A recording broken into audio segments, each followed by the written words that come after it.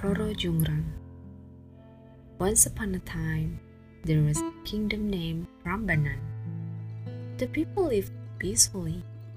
However, soon their happiness was disrupted by Pengging Kingdom. The king, Bandung Bondowoso, wanted to occupy Prambanan. He was a mean king. The war between Prambanan and Pengging couldn't be avoided. Prambanan lost the war and led by the new king, Bandung Bondowoso. Pengging could win the war because Bandung Bondowoso had supernatural power. His soldiers were not only humans, but also genies. Those creatures always obeyed Bandung Bondowoso. They always did whatever Bandung Bondowoso asked them to do. The king of Prambanan had a beautiful daughter. Her name was Roro Jungrang. Bandung Bondowoso fell in love with her and wanted to marry her. "If you want to marry me, you have to build 1,000 of temples in just one night," said Roro Jungrang. She hated Bandung Bondowoso because he made the people of Prambanan suffer. "What?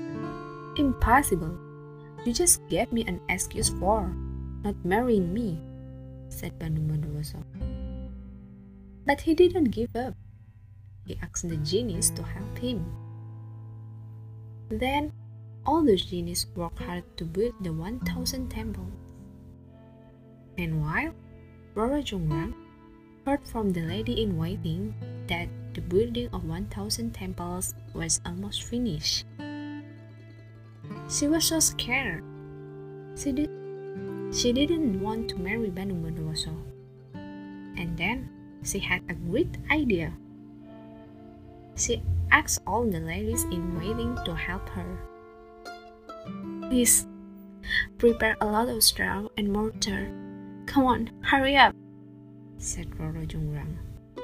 All those ladies-in-waiting were confused. They did not know why Roro Jungrang asked them to prepare a lot of straw and mortar in the middle of the night. "Listen, all those genies are building the temples, right? We have to stop them by burning the straw and make some noise by pounding the mortar. The genies will think that the sun is going to rise and they will run away. Genies are afraid of sunlight." And it worked. All the genies thought that the sun rose.